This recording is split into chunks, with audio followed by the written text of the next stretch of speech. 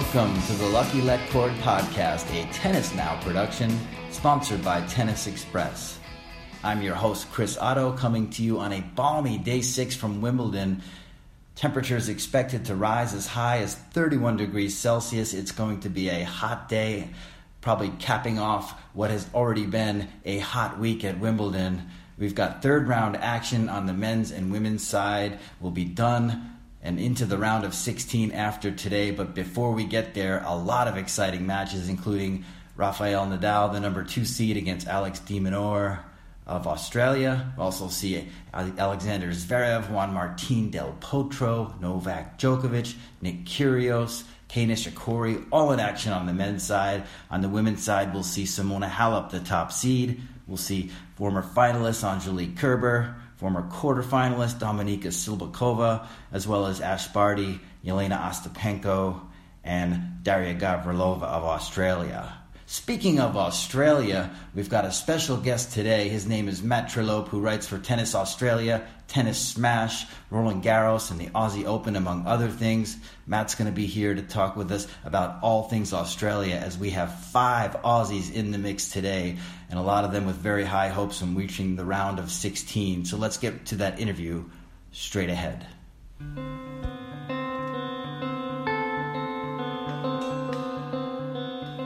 All right, special guest today on the Lucky Letcord podcast, Matt Trelope, who writes for Tennis Australia, Tennis Smash. You write a little bit for Aussie Open, Roland Garros. Tell me what else you've been up to, Matt. Yeah, it's a few hats. A little bit of social media in there as well. Getting some colour from around the grounds and covering the Aussies, and also a little bit of writing for Australian Tennis Magazine. So keeping the print journalism hat on there. It's good. It's been really good. Fantastic. And you're Melbourne-based? Yes. So I'm very lucky that born and bred in Melbourne. So having a Grand Slam in your home city, I'm pretty fortunate. And the last time you were home was when? Mid-May. So I left for Paris around just before the week of French Open qualifying.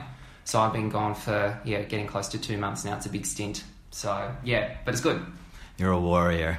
Well, let's talk before we get into the Aussies, because as we talked briefly, it's Aussie heaven right now. There's a lot of good stuff going on, and we can't wait to get into that. But 6 seeds on the women's side's going out in the first 2 rounds at Wimbledon, an open-era record. A lot of people have different takes on it. You know, obviously the depth take on the women's side is a very smart way to approach this one. What are you talking about? I probably see it from both sides. I haven't been. In the last couple of years, I feel that the WTA has kind of stabilised a bit. I reckon there was however long ago it was, 2015 or 16, when there were so many upsets and it was always carnage. But I reckon in the last year or two, it has kind of, there's a peloton, I've heard people refer to it as, this group of 8 or 10 players that there's not a clear number one, but most of them are going pretty deep and being a bit more consistent. This year at Wimbledon seems to have been a bit of a reversion to the carnage of those other draws, but at the same time, when you look at who's left, you still have Venus and Serena, Angie, some other people kind of outside, Ostapenko, Simona and Pliskova are still in, but people outside that top 8 or top 10 who were still excellent names themselves, and you have people like Barty and Osaka, and they're all in there too. So even though we've lost these big names, there's still tons left. So I don't think the draw has really suffered too much. And some of the players that upset, like I watched the Makarova match against Wozniacki. She played great, and she's former top 10 herself. I feel that the Kvitova loss and the Svitolina loss, they were bad losses, but some of the other ones have perhaps been understandable. Right. I'm a little bit disappointed to see Petra and Garbiñe go out, just because I like to see a defending champion there, kind of holding that title defense for a little bit. Yeah. But there's tons of intrigue, you're right. And I think by far the women's draw, for me, personality-wise, talent-wise, is deeper than the men's. There's still, I'm looking at what's happening in the third round. There's so many good matches. And speaking of one, let's talk Aussie talk a little bit. Ash Barty. Yeah. Never had won a main draw match at Wimbledon before, and now she's into the third round. And it's a good surface for her. Let's not kid ourselves. And now she's facing Dasha Kasatkina. That's an exciting one. Talk about that a little bit. Well, I think it favours Ash probably just because I would say that Kasatkina prefers clay. Maybe if this match was happening at the French Open, you would give the favouritism to Dasha. But I think Ash just looks very, very comfortable. She's played 2 rounds. Her match against Jeannie Bouchard yesterday was excellent. She played, because Jeannie's playing at quite a good level, having come through qualifying. She was on a 4-match winning streak and obviously knows how to play at Wimbledon. Ash did a great job, serving great. She's got time on. She seems to have time, even on a quick surface like grass. She seems to have time to set up and use her variety, because she has so many shots in her book. I would give the edge to Ash. I know she has no prior history at Wimbledon. You said she hadn't won a match, but we know that she can play on grass. She's won grass court tournaments. She's a Wimbledon junior champion. She can do well on this surface. Yeah. And last year she came in with a lot of form, but she drew Svitolina in the first round because she was unseeded.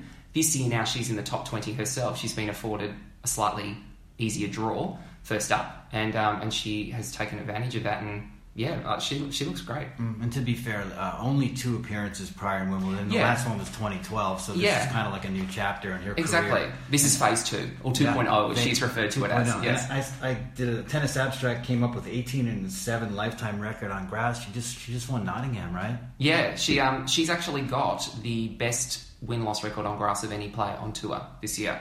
Because you also throw in 2 wins at Fed Cup earlier this year. Australia played Ukraine on grass in February, so she got 2 singles wins there. And then I think she's 10-2 or 12-2 on grass this year. So she's in great touch. Okay, and let's switch over to the men's side, because there are Aussies there. Aussies aplenty there as well. I'd like to start with Alex de Minaur, and I don't know if I'm pronouncing his name right. Yeah, that's correct. Is that good? Yeah. He is a feisty player, and he's broken new ground here. He's into the 3rd round, so. A lot of people associate him with Leighton Hewitt. Maybe they play similar styles, and Leighton is kind of mentoring him, but not officially as coach. Can you talk about the connection between those two, and then maybe after that, talk about the people who aren't getting spoken about that are helping him? They probably get very little credit because everybody thinks it's Leighton Hewitt. Yeah. Well, I think Alex has got a slightly interesting backstory, that he spent equal parts of his childhood in Spain and Australia. He has Spanish-speaking parents. He was based, I think, in an academy over there. So he grew up on clay, had a Spanish coach, is fluent in Spanish. And yesterday, actually, after we spoke to him with the Australian media, there were quite a few Spanish media wanting to talk to him because he's playing Rafa next and he can speak Spanish. So he's now doing dual... This is, I think he said, it's the first time I've been requested for 2 languages from the press. But So slightly different to Leighton like that. De Minaur has grown up, he's playing a lot on clay, but has a game that's nice for all surfaces. But there's a lot of similarities with Leighton in terms of like the competitiveness, the speed around the court. He's so gritty and an excellent match player. Seems to, at a very young age, just like Leighton, knows the right shot to play at the right time. Seems to have a real innate tennis brain. Hasn't had to... kind of knows instinctively the right shot to play, when to pull back, when to go for it. Returns excellently, just like Leighton did.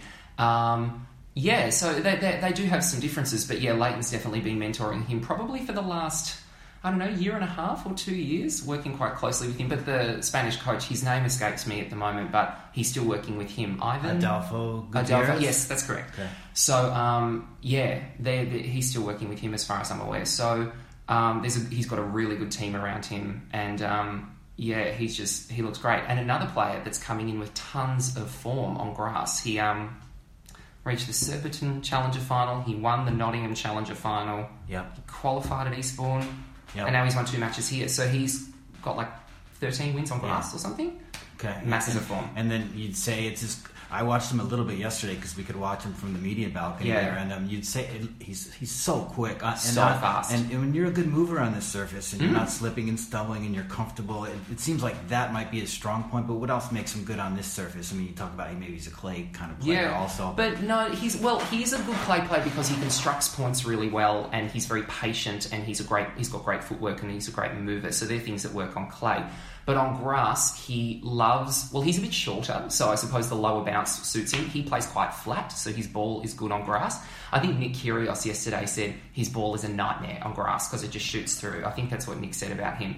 And he has good hands, so he's good on grass. He's actually got quite good net instincts and volleys, and he returns great. So when the serves are coming quick on the grass, Alex has got a really quick eye and picks them up really well. So there are things about his game that translate really, really well to grass. And he's a junior finalist 2 years ago, so he's got history here. He's got a game that adapts really well to all surfaces, but lots of good things on grass. What is he saying, and what are you thinking about this upcoming showdown with Rafa? Against Rafa? It's a David and Goliath battle, isn't it? I mean, look at just the size of their bodies. It's so different, and the disparity in experience. But I saw a lot of Alex play this Australian summer. I worked at the Sydney tournament where he made the final, and he's playing, and the crowds turned up to watch him because he was incredibly exciting. So there's like a 10,000 seat centre court there. It was packed for his last 3 matches, and he loved the electricity of the big stage and seemed to not shrink from it. He really was emboldened by it.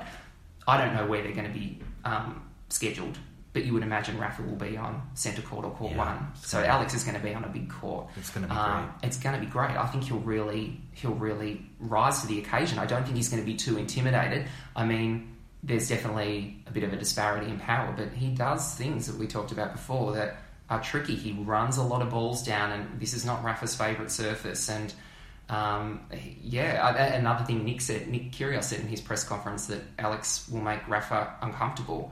It remains to be seen how the match unfolds, but I think, he's got nothing to lose. He can go out there and just play. I think it's a wonderful chance for him. That's cool. And keep in mind, this is a teenager who was ranked 244 this time last year. I think he's already going to be inside the top 70 now after this event, and I guess if he pulls a shocker, he'll go a little bit higher. I mean, this is the player to watch, not just for the We've got to keep round, it in perspective, obviously. But yes, it will be really exciting just to see him test himself against someone that big. I don't think he's played any of the big 4 yet. It'd be really cool.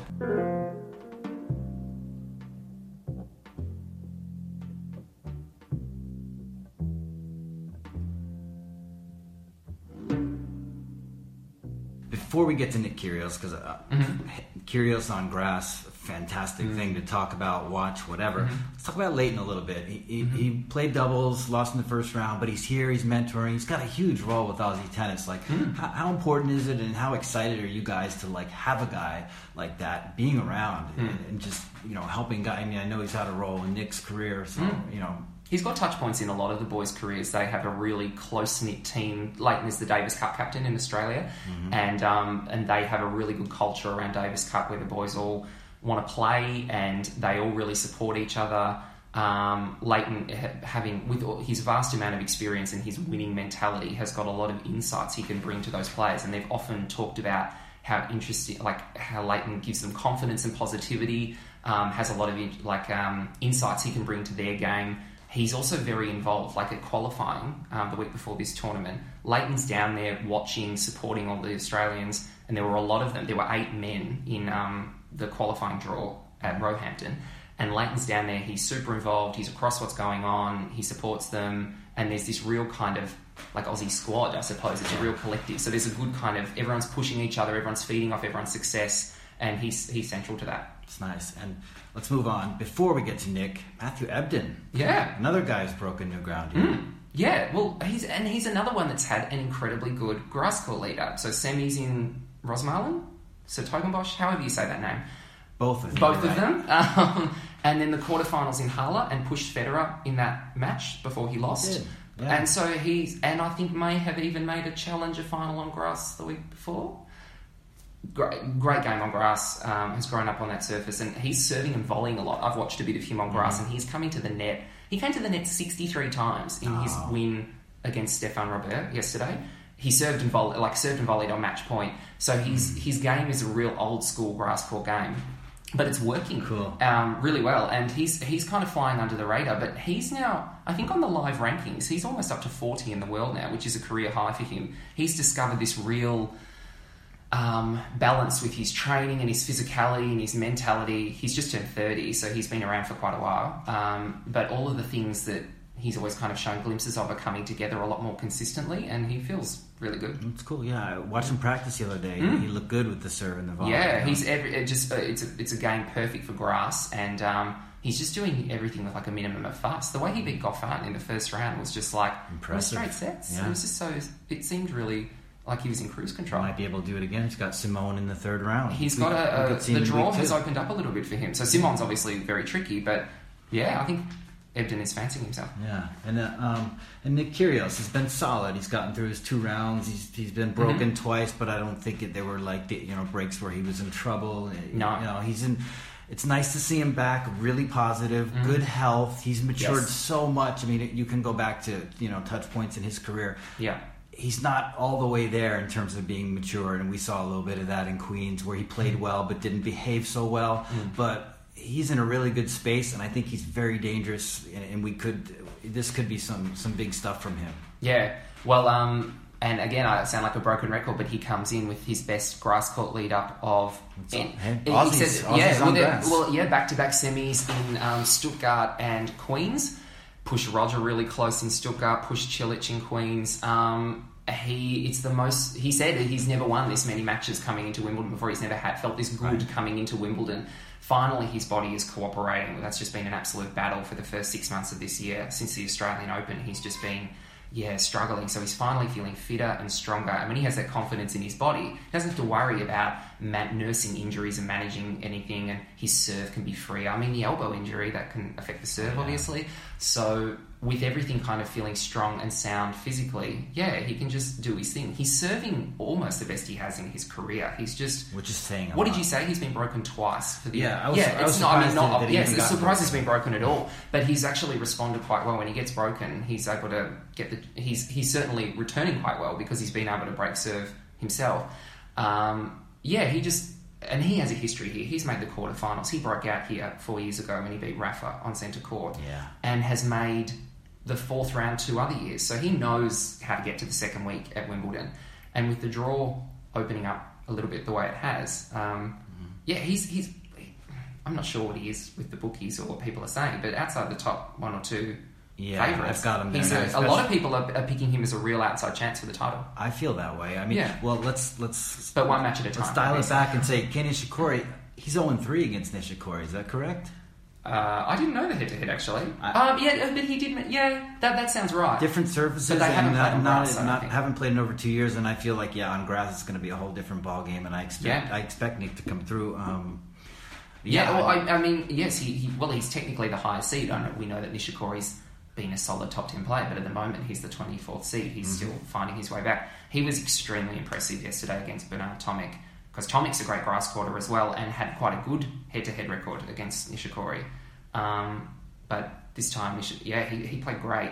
But he's struggled historically on grass.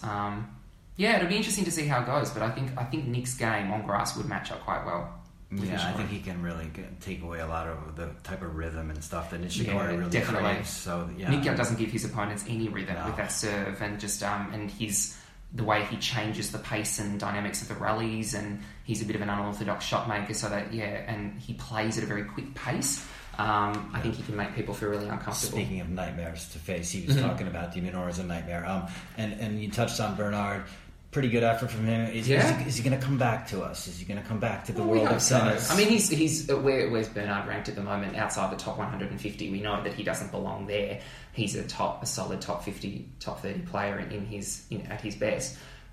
He's won a lot of matches lately, even on clay. He qualified for the French Open and made a challenger final on clay. He's just gotten back into the rhythm of winning matches, because for a while he wasn't winning anything. So he seems fit and motivated again. That was a really physical match yesterday against Nishikori. That was 4 tough sets, and Bernie looked good. I think it's just good. He's clearly back he's got the passion back to play. It's nice. It is nice because, he's a great player. I just hope, because the first 6 months of this season and what happened last year was pretty sad. So it's good to see him back and competing and seemingly happier. For sure. And so tell our listeners what you've been working on this week, what they can read from you, and also what are you looking for in days ahead. How many days left? I'm lost. God, what day is it? Day 5? Day 6? Day 5. Day 5. We're starting on the 3rd round. So I suppose you can. My main focus has been the Australians, and we've had a lot of good things to write about. So we're doing a daily wrap of the Australians on tennis.com.au about how they're going, and we're getting a chance to chat with all of them, which is great. Today's a quieter day. We don't have an Australian playing in singles, but tomorrow we'll have 5, and hopefully some can go further. So that's certainly keeping me busy. And other stuff you can read is our website Tennis Smash. So we're also covering, the world game, not just focusing on the Australians there. So today, I'm very interested to see Serena play Mladenovic. I think that's I've got my eye on that one. I think that's really interesting. They played that great match at the French Open, I think 2 years ago. A very dramatic tiebreaker. And didn't the power go out, and so the world feed cut off, and there was some... I have this memory that you couldn't watch the match using the normal kind of cameras. They were restricted to this one little camera that was stuck up at the back of the stands or something. So that added to the drama of it. But I think, Kiki, she's former top 10 as well. She's unseeded here, but... I think she's a nice grass court player. It'll be really interesting to see Serena have to lift her level against a better opposition today. Serena's been great. So I'm really interested watching her. She's seeded 25th, but obviously has her history here and her CV. And of course, it's just great to see her back competing. I've missed her. It is. It's nice. Playing her first Wimbledon as a mother. There's something nice about that story as well. Really nice. And I watched her match against Tomova in the second round, and she's moving and hitting the ball so clean, and it's just amazing that she can find her level so quickly after she's barely played. It's just amazing she doesn't seem to need a huge amount of matches. No. She hasn't played a competitive match since her injury at the French Open, and she just looks like she's never been away. I think it's amazing. It's hard to fathom. I think Roger Federer does that well on the men's side too. These two, maybe it's no surprise that they have 43 majors. Yes, but jeez. Okay, Matt. Well, thank you very much. I hope we get to do this again. Yeah, thanks for having me. Good luck to the Aussies, and we'll see you down the road. Cheers. Thanks, Chris. That's going to be a wrap on this edition of the Lucky Letcord podcast. Special thanks to Matt Trelope for joining us. You can follow him on Twitter at @MATTY, @A, @ Matty AT on Twitter. Thanks for joining us, Matt. And enjoy the tennis today. Day 6 of Wimbledon promises to be brilliant. We'll see you next time on the Lucky Letcord podcast.